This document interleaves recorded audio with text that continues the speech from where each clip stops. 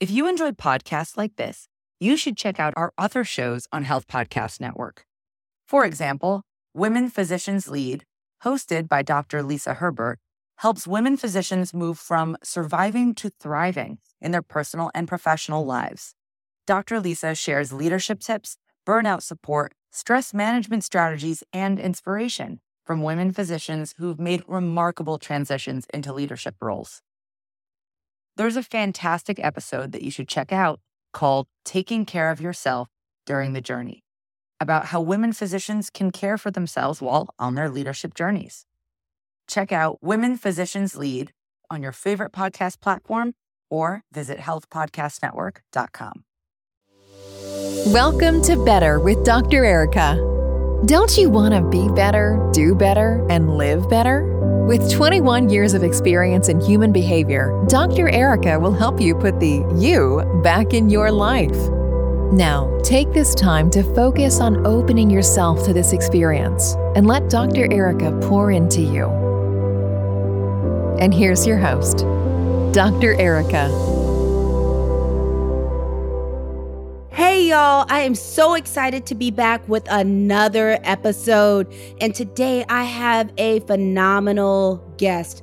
I'm just so excited I was able to get them to book to do quality time with us. So I'm just as excited about him talking to you as I am just getting a chance to talk to him myself. So before I just keep all the suspense, because it's only so much suspense because who's my guest is already in the episode description. But today I have Coach B, whose government name is Bryndan Moore, even though I don't know if anybody actually calls him by his government name. It depends on which universe that I'm in at the time, which shoes I'm wearing. Not more often now than ever before. I know we'll have to talk about that because Coach B has this talent for reinventing himself like the Black male Madonna. You always look up and he's doing something totally different. But today we have some really special conversation to have for you. So real quick, before we get into all of the tea spilling of the conversation, I'd love to tell you just a little bit about him. Now I'm going to warn you, he's going to tell you more about himself. I just have to at least start it off. So B is this dynamic dude. He is so incredibly smart. And he has this wonderful skill of not rubbing it in on how smart he actually is. And when he talks and everything he knows, he has this really wonderful way of breaking things down into practical, usable pieces of information. Beyond the fact that he does know quite a bit of trivia, he is my sci-fi buddy, my superhero buddy, my Star Wars buddy, my Star Trek buddy. And he does some of everything. He's been in the realms of technology, health, and even community development. And he is an HBCU alum. He's not from my area, neck of the woods, but he is a Howard alum. I'm not even going to start on that right now. Who knew? Who knew? I guess you're like, you know. But B, can you tell the people a little bit about yourself? Yes. My name is Bryndan Moore. Very few people historically have used that name. More known by my forever nickname, which is just B, spelled out B-E. Last name is Moore. I am a Howard alum. I'm from New Jersey. First of all, thank you so much. That was super complimentary, and I really appreciate it. And it's great to feel like the people who you spend time with see you in a really positive light. So I think that's fantastic. One thing I will say that I disagree a little bit about, it's a soft disagree, is that I do a lot of different things because in my brain, they're all always the same thing. Building community. No matter what the variable is around the campfire around which I'm bringing people, I'm always building campfires and bringing people to huddle around the campfire. Then I will take that soft disagreement. I will take it. Yep. The campfire changes. It does. But for every instance that we've known each other and every iteration that we've known each other, it's always me trying to put Erica in a room with other like-minded people who will help her become the best version of herself, period. Aw, you're going to make me cry. But luckily, When people are listening to us on this podcast, they won't see all of my tears. It's bad enough they tried to bring them out on Falcon and Winter Soldier. They did a great job. I'm holding all of the feels. Mm-hmm. So I think you brought up a great point that you have this really, and I do think it's a superpower as far as your ability to build community in so many different types of spaces. When I originally met you, you were doing the alumni roundup. Tell the people what that was if they weren't in the in crowd or with the cool kids to be there for that moment. I got you. Yeah. So I came out of college, and when I was in undergrad at Howard, which was life-changing for me, I was blessed to be able to intern every summer somewhere that was in direct line with my engineering degree and career that I was building at the time. And I had this mentor, first or second internship, that gave me a Franklin planner. Oh. Nobody knows what I'm talking about who's like not at least our age, right? But 20-year-old guys don't know what the heck I'm talking about. Oh, yeah. I got mine in Inroads. There you go. So it's a book, 3-ring binder that you have refills. Every single year you grab refills and put it in, and it's currently what you're doing when you're managing your calendar online and then also your contacts online. But instead it was a book, and I carried that everywhere I went. And so what I would do at the time was I would collect people's information. Let me have your number and your address of where you're staying right now, which is in college, and let me get your parents' address as well. And I would update that every year. Oh, look at you. I was collecting people, right? I just wanted to make sure that as I learned more about you and what you did, that if I met somebody who I need to put you in the same room or we need to work together, I know why, Got it. So undergrad finished, grad school finished. I went off to work in New York. I was an engineer. And at the time, I had these old versions of my Franklin planner, and I would just start calling people to see, is the information even correct? The truth is, I had no way of really reaching my freshman year roommates and my sophomore year roommates, unless their parents' information was still the same. Oh. But we were at a point in technology where a lot of people were doing blogs, and they were doing like, .blogspot.com or whatever. But we were at a point where you could get your own URL and then put your own technology behind it. I just wanted to see if I could find a way to build the campfire big enough to find out where my friends were and bring them out, bring them all around something. And this is kind of while Facebook was only serving Harvard at the time. So that project you're referring to, Alumni Roundup, by the time we met, we had gone from serving Howard alum to 22 historically Black colleges, giving them their own individual website and social network to find each other and to connect in real positive ways. And as a result of that, I'm telling you, I can't go anywhere without this story happening. B, oh man, you see that guy right there? You see that guy right there? That 12-year-old, that 15-year-old? That's because of you, dog. I met his mother on the thing. Or, thank you so much, man. I got divorced as a result of. I'm like, hey, man, I just built the campfire. You came out. Whatever happened, that's on you, good or bad. So that's how you and I met. You and I met in the streets of Atlanta. In one weekend, we were doing like some events that were centered around the Atlanta Classic. Mm-hmm. And that was, the first domino. And we've had a long, incredible relationship ever since. Yes. We could actually probably talk for an hour about B's career, but I want to hit a couple of high notes, and then we're going to circle back to here. So when I said he's like Madonna, this is someone that has a technical background that then is doing all this building community with all these different college communities, was also doing promotions of events for these communities. And then we look up and all of a sudden there's eating for abs, So then he's kind of reinventing himself with doing a community that was around health and fitness and wellness. At the time of this recording, just yesterday, at the time of this recording, DJ Khaled's album came out. And on that album, there's a song with Nas and Jay-Z. And Nas in that verse says, health is wealth. Mm-hmm. Here's a guy that has done so much in his career, even, just investing in Black businesses and things, just had an incredible windfall with Coinbase. And he is now come around the corner to now professing health is wealth. And that's that campfire that you're talking about that we built around wellness. Yes. And, he just keeps doing new things, which is one of the things I totally love, because there's nothing like knowing folks that You literally sit on your edge of the seat wondering, what is the next thing that they're going to do? I'm not going to dig into his entire career because I know at this point right now he is representing himself, not necessarily every single person he's ever worked with. Right. But one of the neat things about when you were doing the roundup was that you actually were working with your brother. Yeah. Mm-hmm. And then people started knowing him as Roundup Russie. Yeah. That's still his license plate. It's funny. And what's funny is so the people that we worked with all those many years ago, that's those guys are family. And every project that I move forward with, it's the same team. It's like Jazzy Jeff and Fresh Prince.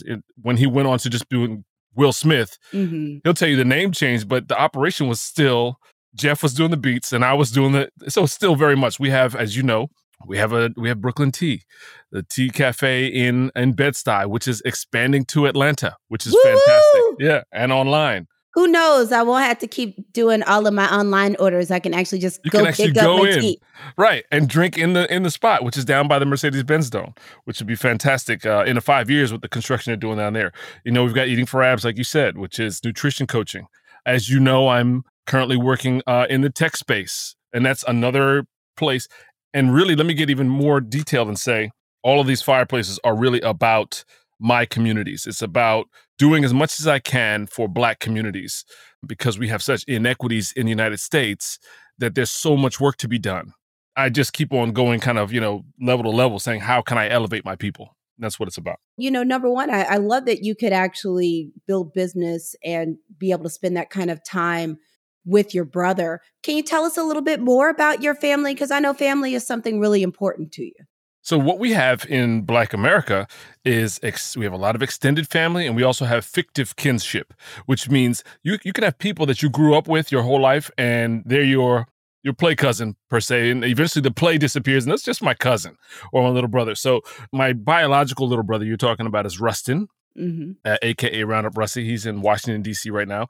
The other little brother is Alfonso, a.k.a. Tito, who is the CEO of Brooklyn Tea, which is fantastic. And of course, I'm married. I've got 3 kids, 2 of which are done with school. One which is graduating this year. He'll be at, drumroll announcement, he'll be at North Carolina A&T as a freshman next year. Oh, no Howard? Not Howard. And he did get accepted to Morehouse as well. But, we're making financial decisions and figuring out, we're in state in North Carolina. So that's where he's going. In addition, my mom is in New Jersey, and I know we're going to get around to talking about my dad who recently passed, and that's like a brand new thing for me. And that's really why I'm so excited to talk to you about today, because we recently did a podcast on my show, The Black Futurist. Oh. Normally, I quarterback those shows. Right? Normally, I know what's going on. Normally, I walk in the door knowing exactly what we're going to talk about. I've got a couple zingers that people might not know are coming. Are you a control freak? No, I'm just really entertaining. really entertaining. But this time, my good friend co-host, Dr. Maurice Dolberry, says, hey, you normally, run the role, but I'm going to do it this time. I was like, sweet. Okay, cool. And he goes, and I'm not going to tell you what we're talking about. Okay, very cool.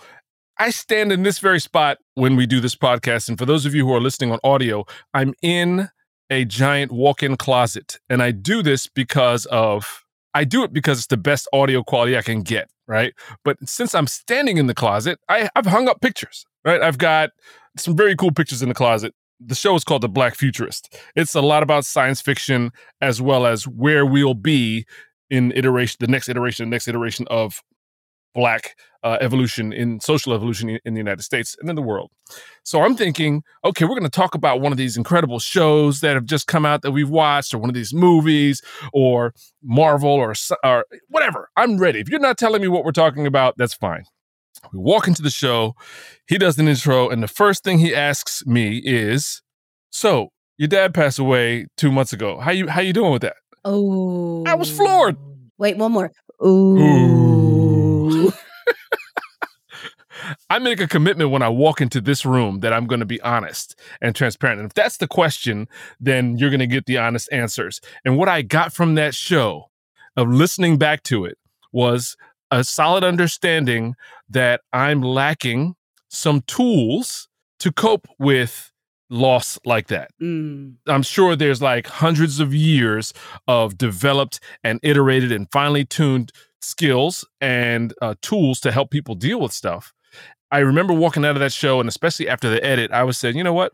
It's a great show, very open, very honest. I'm not at all ashamed about releasing it. And I could probably benefit from using some tools. And so when you called and said, hey, would you come on the show? And what might you want to talk about? I was like, I know exactly what we want to talk about. How do people deal with grief? And what can we share from your toolbox? And what do I need to know? Because it's a thing. Indeed. And I definitely appreciate you committing to the transparency of this process and choosing a very personal topic, because I'm going to let you all out there in podcast listening land know that I actually talked to him, and I'm very honored that he trusts me with this type of conversation. And before we get to some of the specifics of the coping, one thing I think that it would be useful for the audience to know is how your father's health and the health of people around you inspired you to transition into that journey of being invested and working with the health and wellness of others. Yeah, big time. So for those who are like me, Dad, my nuclear family was intact. I know that not everybody had both parents in the house. I was blessed to have my grandparents lived in the same town. When I bought my first house, my other side grandmother lived on my same street, and my parents lived across town. Right. So all through growing up, and then left for college. But when I moved back to the Northeast, family was all around. And so I was blessed to have that. And as my wife and I started having children, it made a huge difference because you have all this familial support. Mm-hmm. So Dad, years ago, when he was just out of undergrad, left after getting his degree in urban planning and moved to Atlanta. You don't even know this part of the story. I didn't. Right. He moved to Atlanta because at the time there was a movement to build a city for Black professionals, Black people, where we can live together and take care of each other and, kind of escape all the turmoil of everyday America that was happening in the 60s and 70s and all that. So there's a place called Soul City that you can look that up in Wikipedia. It's still up. Soul City was the name of the development in Atlanta, where professionals were being attracted to come down and help build this place out. While he was there, this young dude in his early 20s, he was asked to climb up on a roof and do something with move something. And there was a power line that was down, and I guess there was some water up there. Long story short, he got electrocuted. Oh, my Lord. Yep, third-degree burns over much of his body, and actually had to end up getting, he became an amputee, below-the-knee amputee.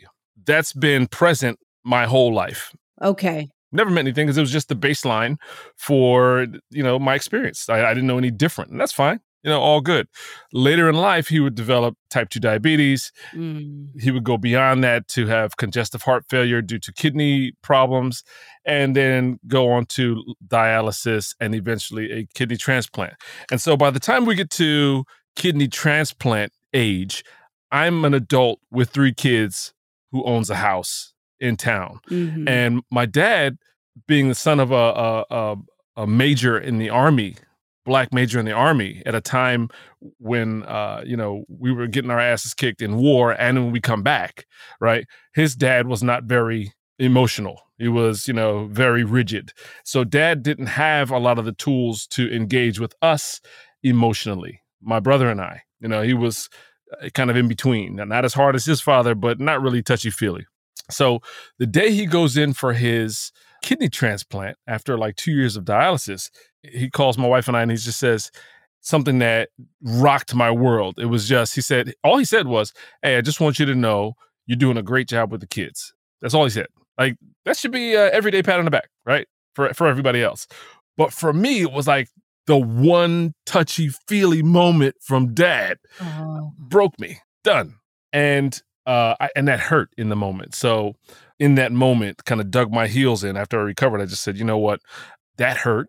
And that pain of, he's saying that because it's finalistic. He doesn't know if he's going to make it out of this operation and all that kind of stuff. But I said, I will do and commit to doing not anything, but everything that I need to do to prevent or forestall the time until I have to make a call like that to my kids. Okay. I'll do everything. So I went and got a coach who was incredible. I worked with him for a year, worked with his assistant coach for a year, and changed my life. Did everything different. And while I was doing that, as you know, like I told you, I had websites. I was blogging about it, and people were starting to ask me questions that I couldn't, in good conscience, answer because I knew the right answers for me, but I wasn't qualified to share that information. So I shared that with my coach. I said, listen, I care about my community. I care about these people who are asking me these questions. I shouldn't answer their questions. So how do I put myself in position to answer their questions? And we wrote out an education plan, went back to school, got the certifications, went and took the internships. I ended up working for a university in New Jersey, working for the sports team. We took that team to the Final Four for the first time in program history. And I was a big part of that. And the nutrition changes we made to that team were a big part of it.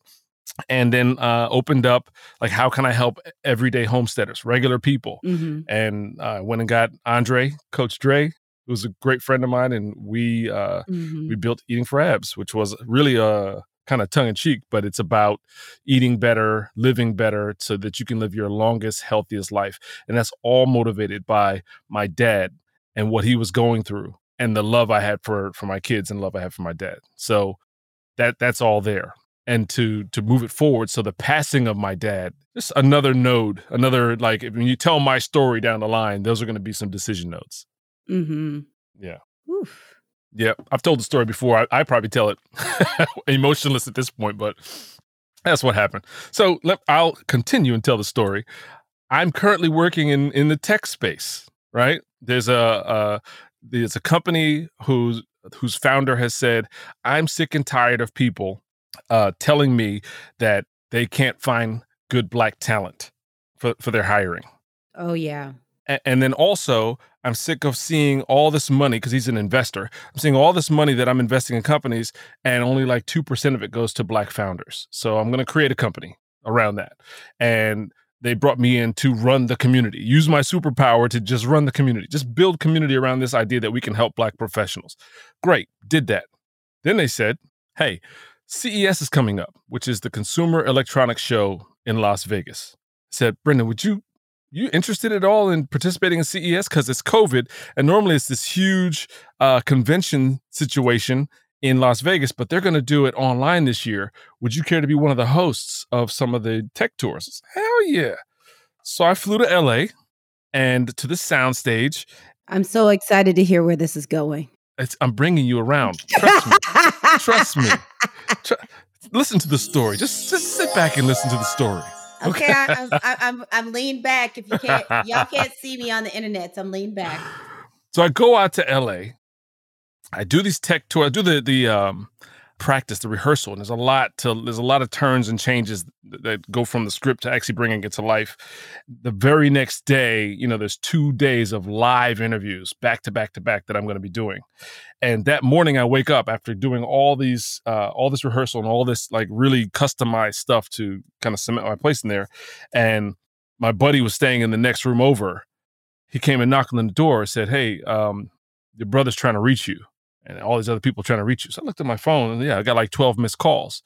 And it was because my dad had passed away that morning. Oh, wow. There was no way I could leave CES after all that work we do. There's no way they could have got somebody else in there. So I did the 2 days. I just really, knuckled up and did the 2 days and then flew back east and came and dealt with my dad's situation. So, that was a major happening that impacted just my story, right? Mm-hmm. That brings us to today. I can't even imagine because, ironically, we're recording this episode on my father's birthday. Oh, shout out to your dad's birthday. Yeah, shout out to Dad's birthday. Uh-huh. I think he'll listen to this. He should listen. He loves anything I do. My dad's Happy birthday, sir. He is forever Team Erica, both of my parents. So I'm blessed to still have both of my parents around for them to be in pretty good health for their age. So I don't have a personal reference, even though I can be empathic. I don't have a personal reference for exactly how you've been feeling. Can you walk us through some of the major kind of emotional milestones that you've been experiencing since he passed? I think that's actually the issue, is that I don't have any. Like, I've been through loss before, and I've cried it out and all that kind of stuff. I lost a really close friend Mm-hmm. who I've known since freshman year of college, and I went through, anger. I was angry at this dude, Yeah. like just flat out mad because I felt like he could have done things different and didn't. And then I was hurt and sad and guilty. I felt all those things. And now with him, I'm left with just jokes. Like, I just have nothing but happiness when I think of him because I let like all that stuff eventually disappeared. With Dad, it's almost like just like kind of our relationship was. It's data. It's just like, hey, Dad was here and now he's not here. And I'm more sad for the impact it has on my mom because they were together 50 years and change, whatever. Wow. And even my kids, because he was around in their whole life. But I don't have that same level of emotional tear jerkiness that I had with my buddy, or that necessarily my mom has, which is understandable. So that's the thing. I feel like I maybe have compartmentalized, or I'm waiting for the tidal wave to hit me. I don't know.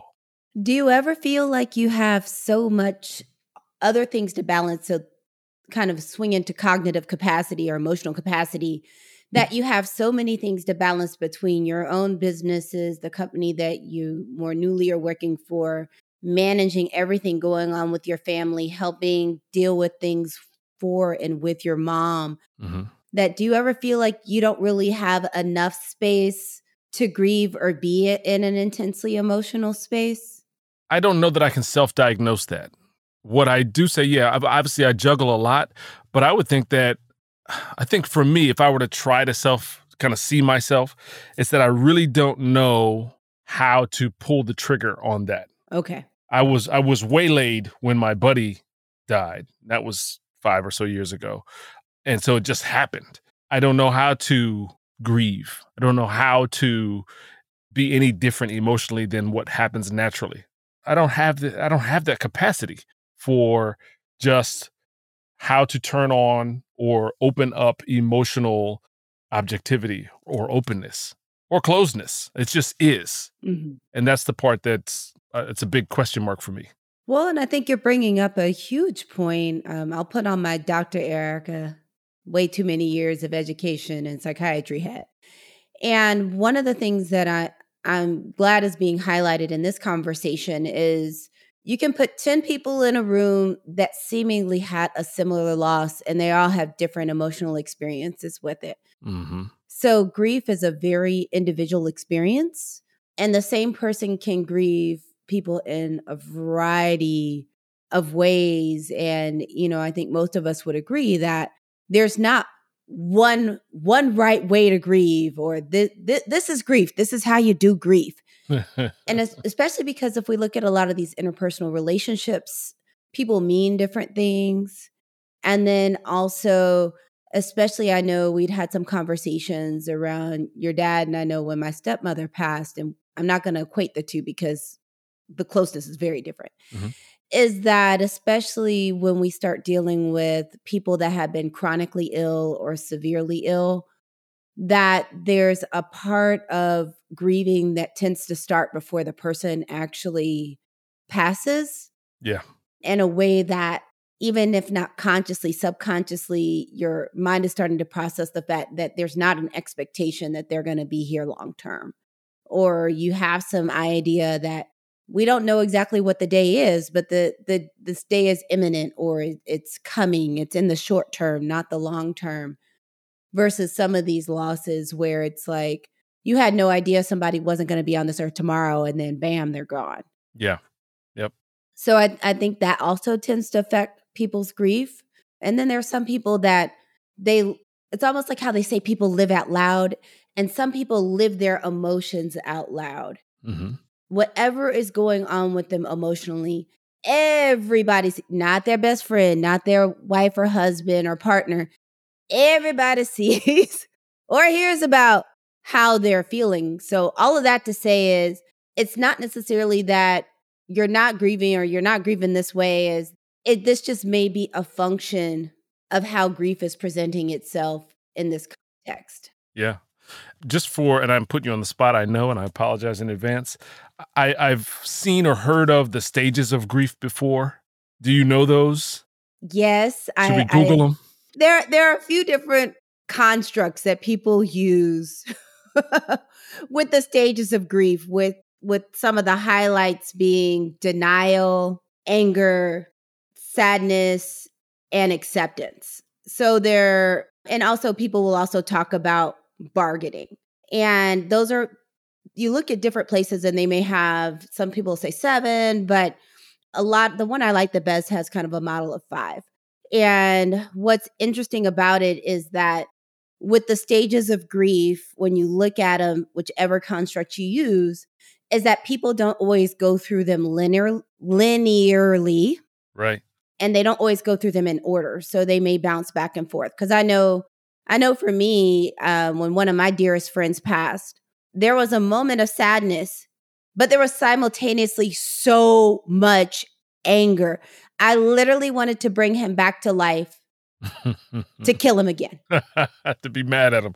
Yeah, yes, I understand that feeling. Because sometimes I felt that way. From the outside, it's like, you're like, oh, there's so many things that could have been done differently. And I know how smart you are. What happened? But I think for a lot of people, they move in and out of these. And a lot of times the hard thing with grief is people will be like, aren't you over that yet? Or is it done? And there's not really, even though there's some clinical time periods that they put on where if you have these symptoms, we'll call it grief. But if you had these symptoms past this long, then we're calling it depression. Is that there's not really truly, in my personal interpretation and experience, a time limit for grief. You'll see people who had a loss and that loss was 5, 10, 15, 20 years ago, and they still have some level of grief. Yeah. That's one thing I feel like the human condition, especially Western culture, kind of goes left sometimes as far as trying to put everything in a box. This is how you do it. This is how you grieve. And if you don't do it this way, you did it wrong. Or people looking like, well, if you weren't crying about the fall in the casket, you didn't really love them. If you aren't walking around like you can't make a sentence crying constantly, well, what's really going on? And I think there needs to be more space for variability. When they talk about the stages of grief, do you agree that we should go through or eventually will go through all of those things? Or is that not even universal there? I think most people go through most of them, but somebody may only do 3 or 4 and not do all 5. Okay. Like if you think of, it's very rare that someone says something about the loss of a child that passes, and they're like, I'm pissed off at my baby if it died. Right. But you do see sometimes, a lot of times if it's anger, it's not anger at the child. It's the most often place I see anger, especially when we're talking about grief as far as death, is anger with God or whatever someone's highest spiritual being is. Right. That then they're angry with them, like, why did you let this happen? Why did you allow this to happen? Yeah. Mm-hmm. Okay. Which happens, And I think the hard thing is that there's not a simple way to walk someone through it. Mm-hmm. To me, the simplest thing is to be there with someone for a walk. Yeah. That you're actually present. And I think one of the biggest things, and this will transition to something I want to talk to you about, is how people are present after the pomp and circumstance of the funerals. Mm-hmm. How people are present after that's done. What were things that people did in your process that have been helpful? The same guy I mentioned, Andre, my partner in Eating for Abs, when I got back home in North Carolina after being away at my parents' house helping out for several weeks, when I got back, I guess on the way back, he said, hey, let me know when you get back home. Okay, cool. So I said, hey, I'm back, made it safe. I'm good. Thanks for checking. He goes, okay, cool. So I'm sending dinner over tonight, which was so I didn't even think of it because, I think you send it to people's houses Like you send it to my mom or whatever. People send food or people send flowers and things like that. And we watched that happen at mom and dad's house, for the weeks after the funeral. But when we got home, he sent dinner to our house. Oh. And that was incredible. Like it was something that we didn't realize how much of our own self-care we were probably neglecting, not even thinking about what we're going to eat. We were so concerned with everyone else, with mom and everybody else. So that was hugely helpful. And he did it twice, which was incredible. And it became a thing, even in our conversations in the house. It was like, this thing was fantastic. Let's do this every time just to say thank you to people. So we've done it. Like, I've called friends that just say, hey, look, let me just send you dinner tonight. And don't tell them what I'm ordering, just send it over. And it just feels so good. So I would say that's been huge. That was just a really good feeling. I definitely would encourage people to, when people are going through something where they're not given the bandwidth, their normal bandwidth to take care of themselves, to take some of that weight off their shoulders without even asking, just kind of do. And I think also, this is totally aside, it wasn't my experience, but I saw it. DePelsha, I don't know if I should say her name in the show, but she was also an E4A student with you earlier. She lost her husband, and I saw she wrote out this really descriptive testimonial about the grief she was going through losing her husband. And one of the things she said that I find to be really true of things that she recommends people do is to reach out, like be present, but don't expect a response. Right. Like it feels good when you're going through a thing to know that people are present, but it also can be a burden to have to respond in kind, because people are so generous, or can be so generous with their condolence and letting you know how much they care for you or they cared for your loved one. That could be a heavy lift to try to return that level of compassion or depth of thought at that given time. So I have seen that, and I appreciate people's generosity. And I would say in situations going forward, I would act the same and be generous and not expect a response. Right. Mm-hmm. Got it. What are ways you feel like, because now we're not a long time out, but we're a little ways out now. I'd say in retrospect, but it also is in the moment now. What are ways do you feel like people can support you in this continued process?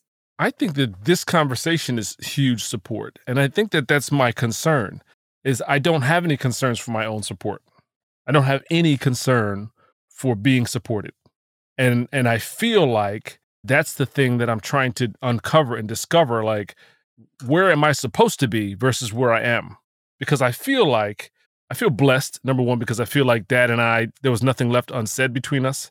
And I think you kind of hit the nail on the head in the sense that he had been nursing sickness for years, right? Since the time he got diabetes, nursing that, then nursing, that on top of his previous ailments due to the electrocution thing, then dealing with dialysis, then dealing with managing the kidney issue. Like, he had been on a long process of discomfort in and out of medical care. And so when you said people can maybe begin the grieving process earlier, pre, mm-hmm. I think that's profound actually for me, because I can probably say that that's definitely something that a part of me, been a reserved part of me that expected that we would come to an end, because I'd watched sickness and him managing that for so long. Mm-hmm. So that's hugely helpful. In terms of, other than that, like, how could you support me? I don't have any needs. I'm good. Unless I'm totally deluded, which you'll have to tell me. Well, and I think you brought up something that I do want to touch on briefly, which is that this feeling of not sure if you're doing it right, or if there's something you should be doing or something you should be looking at.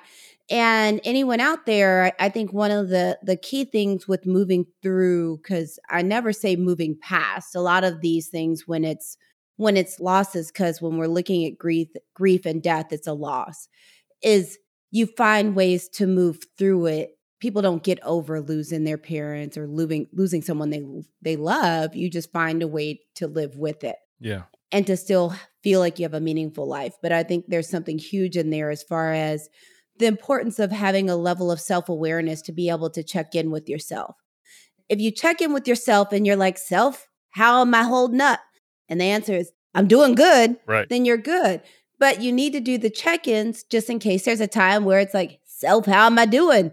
And the answer's like, self, not too great. Right.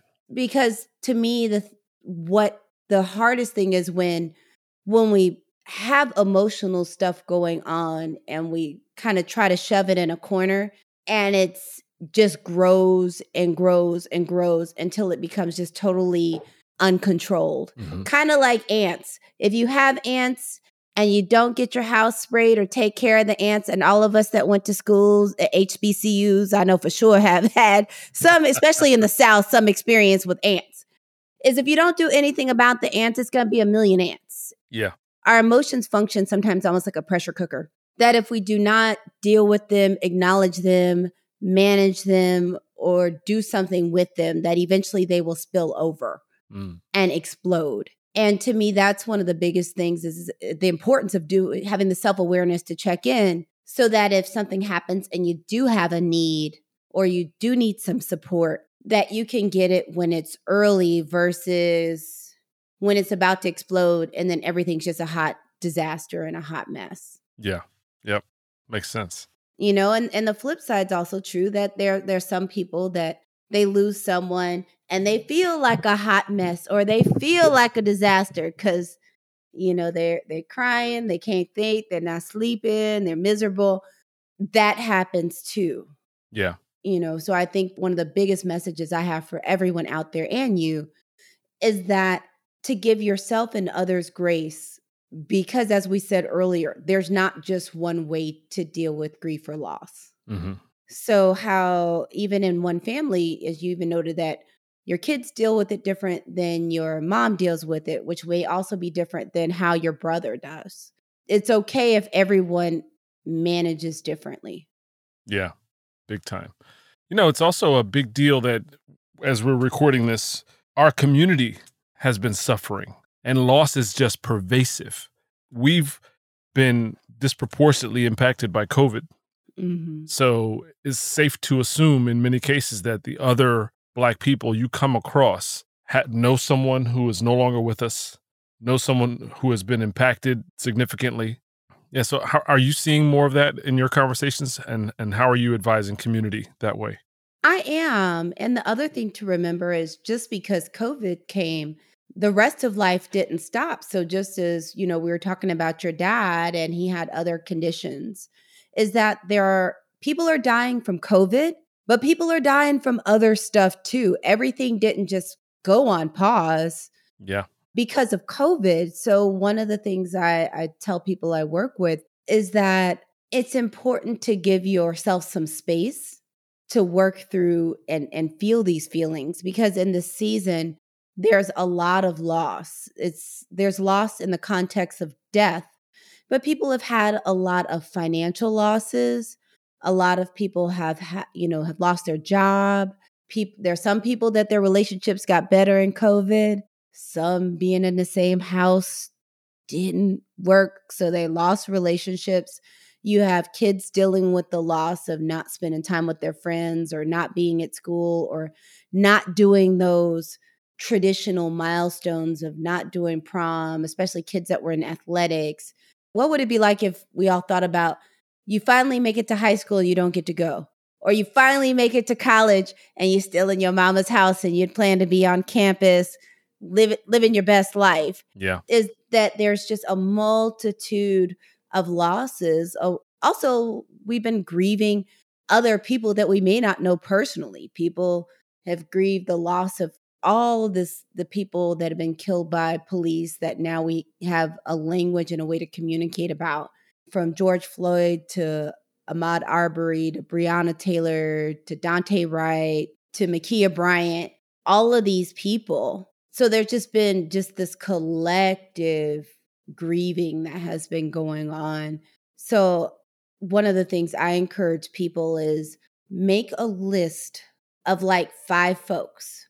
There's no specific thing is like it has to be this many family, this many friends, coworkers, whatever, but 5 people that you can depend on, that you can be your authentic self emotionally with.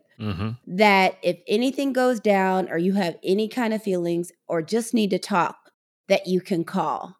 And for some people, it may be friends. There's going to be some family. There may be some that have their pastor or someone at church. Some may have actually their therapist. It's always good to have these things available at the ready. So if something goes down, you're not saying, who can I call? Because you won't be calling Ghostbusters. You'll be able to know who you can call because you've already thought about it. And I think that's the thing is you were talking about the bandwidth and people sending something over so you don't have to use the bandwidth to make that decision, is that when you're in crisis or you're having difficulty, if you already have a list of people or have already kind of thought of who are your peeps, then something goes down, you know who you're going to call. You're not sitting there thinking, well, who should I call? Right. Because that can be exhausting. Yeah, and at the time you need those people, you're already in compromised mindset. You don't need to be trying to figure that out at that moment. You're right. And I'm going to put this out here as a specific. You need people on your list that answer the phone. Because we all have those people we love that love us. But if you call them, you know they ain't going to answer. Or you got to text them a million times saying, I actually really need to talk, or this is important. The ideal is to have people that you don't have to go through all the rigmarole for them to actually answer your call. Yeah, good point. I just had to put it out there because I know some folks like that you have to send them a message. I really need to talk. It's really important. There's a crisis. And then they answer the phone. And that's a nice also ping to those people who maybe not be answering the phone to do so. Or maybe we are supposed to learn the lesson and say, well, maybe I'm not to that person who's not answering the phone who I think I am to them. Yeah. Or there are people you accept that, you know, that's how they roll. They're cool. You love them. That's how they roll. So that's not who you depend on if something's really important or it's an emergency. Yeah. You know, you just know that ain't that's not what this relationship is. That's just not what it is. So we've been talking for a while and I'm going to switch gears. But before we switch gears, we're going to take a quick break for our sponsors. Welcome to Goodwin Medical Associates, where we provide customized, caring telepsychiatry that is delivered with compassion by a Harvard-trained, double board-certified psychiatrist. Don't you know that everyone, including you, deserves great mental health? Visit www.goodwintelepsych.com for more information and to book your free consultation. And guess what? We are back. You know, we have to have our sponsors. Got to pay the bills. So guess what we're going to do now is we've talked about death and dying for a while. I want to shift gears because I also want to leave you on a more cheerful note. Yeah, cheers. So we're going to move on to our little speed round. Are you ready? I'm ready. I know speed round is hard for you. Why? Why do you think it's harder for me than it is for anyone else? Because you talk a lot. That should mean I'm good. Speed round. It's all love. You know, we are authentic on this podcast. In the booth, always authentic. Let's go. What you got? First question. What is the best lesson that you have learned from your mom? Oh, that expectations of each other matter. Quick story. The worst thing that my mom ever did to me was, I was, as all kids, you get into trouble, you do stuff. But I remember I don't even know what I did. I lied one time or something and, maybe expecting a punishment. My mom did not throw punishment at me. She said something to the effect of like, I'm just disappointed in you. She was like, you were like at a 10 out of 10 in terms of my, how I see you, and now less. I was like, oh. She threw the I'm disappointed card. Yeah, that was tough. So that taught me as an adult, didn't teach me in the moment. As an adult, I understand how much the opinions of our loved ones matter to us. That's a very powerful tool. I love that. I love that. The next thing is, what is one piece of advice that grown-up Bryndan would give to your younger self? Okay, so we're going to take off all the Back to the Future stuff. So I cannot go back and hand him the sports almanac for the last dozen years. No, this is a conversation. Yeah, I get it. I knew this would be the thing that stumped you. That's a tough one because, if you change a variable, your whole future changes. The trajectory of everything changes. We've all seen the science fiction shows. Okay. Trust your instincts. Trust the people who you call your friend. Your relationships are currency that will carry you a very long way. See, that works. That works. Mm-hmm. See, you're doing it. There we go. What is one of your favorite gifts to yourself? Time. Time is my ultimate luxury. It is the thing that has guided it's been a guiding principle in my life for a very long time. It's the one resource that I cannot get back. So my gift to myself is always time. If someone expects me to do a thing and it's not how I want to spend my time, my gift of saying no is good for them and for me, because it's a gift to me to be able to say no and say, you know what, the thing that I really want is to spend my time doing this, that, and the third versus something else. I love that. I feel like we need a t-shirt that says my gift to myself is saying no. Nice. It's no true. Is a gift. It's a gift to me and to you. You don't want me there disgruntled. I love it. I love it. So the next one is you have a day off. What are you looking forward to doing? Okay, so I'm actually in a day off right now. My birthday is on Monday.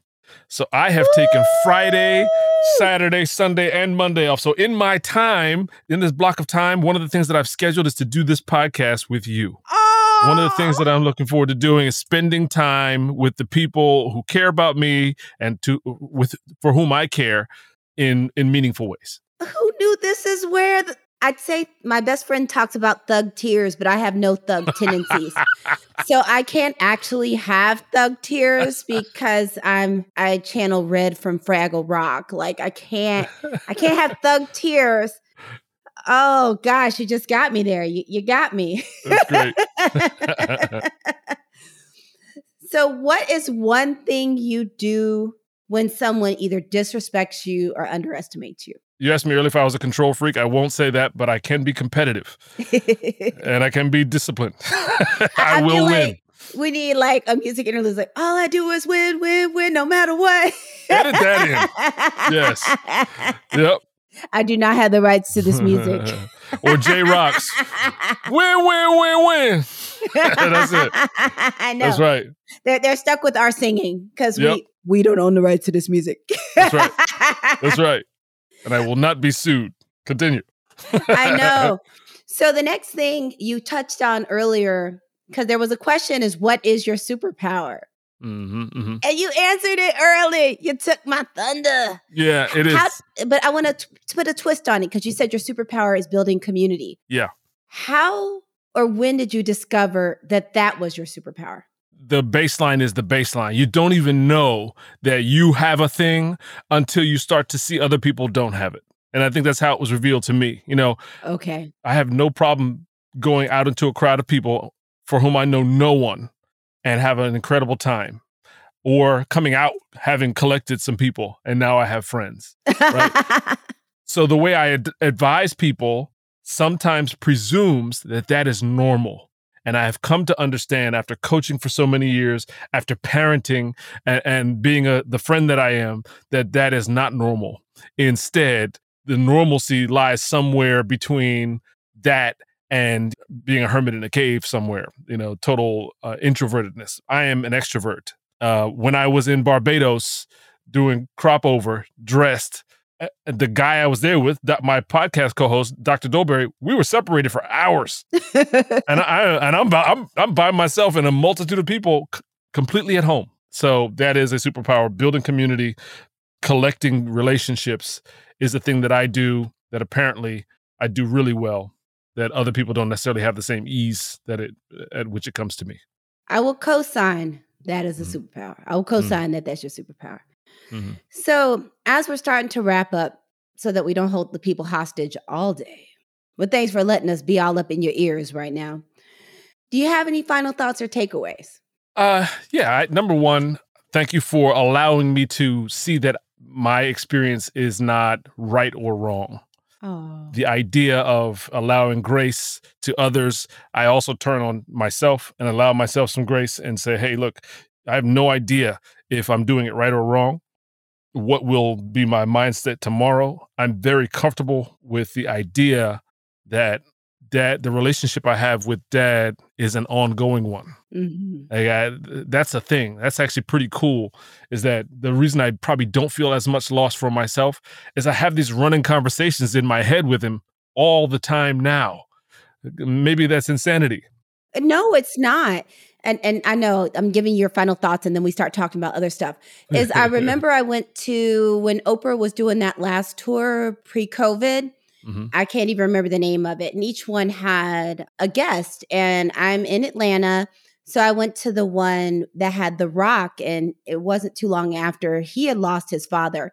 And he actually mentioned that, and they ended up having this entire conversation and dialogue around feeling like he had one relationship with his father while his father was alive, and now is an opportunity to have a brand new relationship with his father now that he has transitioned. And now he feels like he has this totally different relationship, but still continues to be in relationship with him. So I offer that to you. Yeah, that's exactly right. It's exactly right. And so I have to question myself sometimes and say, am I having a relationship with the invented version of my dad in my head? And I don't think so. I think that the older I get, the more experienced I get, the more I see what he did and was when he was here. So now just the dots are connecting, and I'm seeing, what you meant. And so that's very much there. Yeah. Got it. And where can the people find you? You can find me standing in this closet in front of this microphone. That's not going to help them. I don't think they're showing up at your house.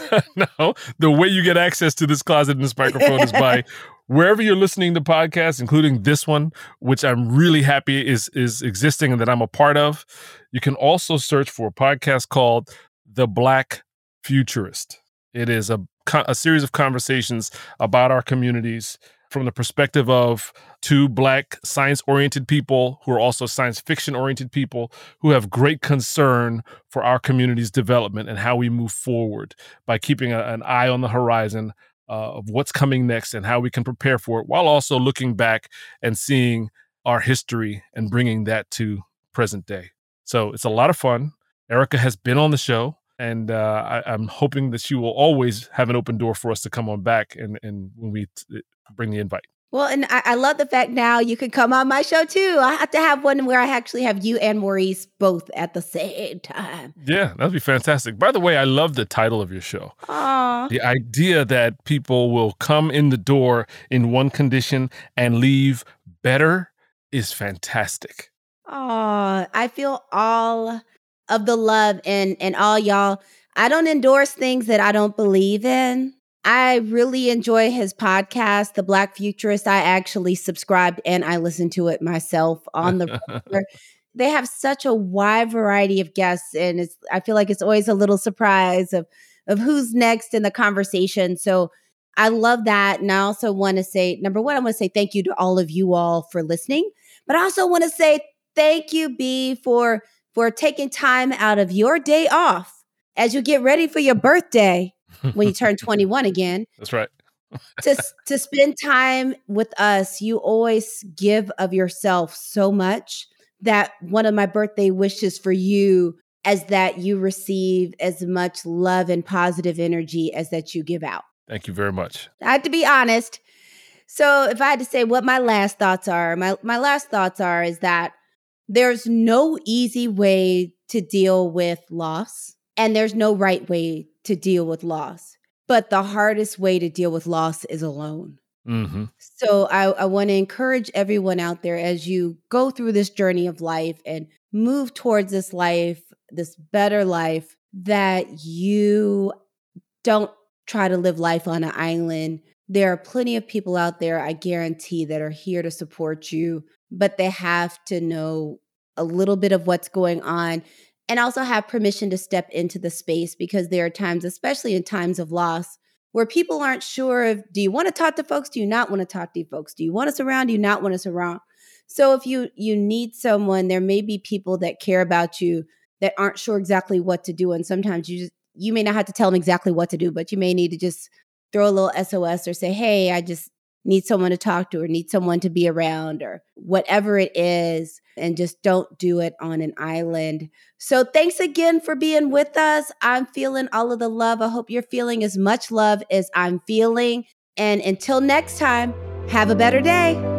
Thanks for listening. Find us on social media at Dr. Erica at DoctorEricka and online at betterthepodcast.com. Follow her to get practical strategies to deal with feelings of frustration and overwhelm, so you can be a thriving star in your own life story. If you like what you heard, tap on that subscribe button and also leave a review. Check back weekly for new episodes. Until next time, be better, do better, live better.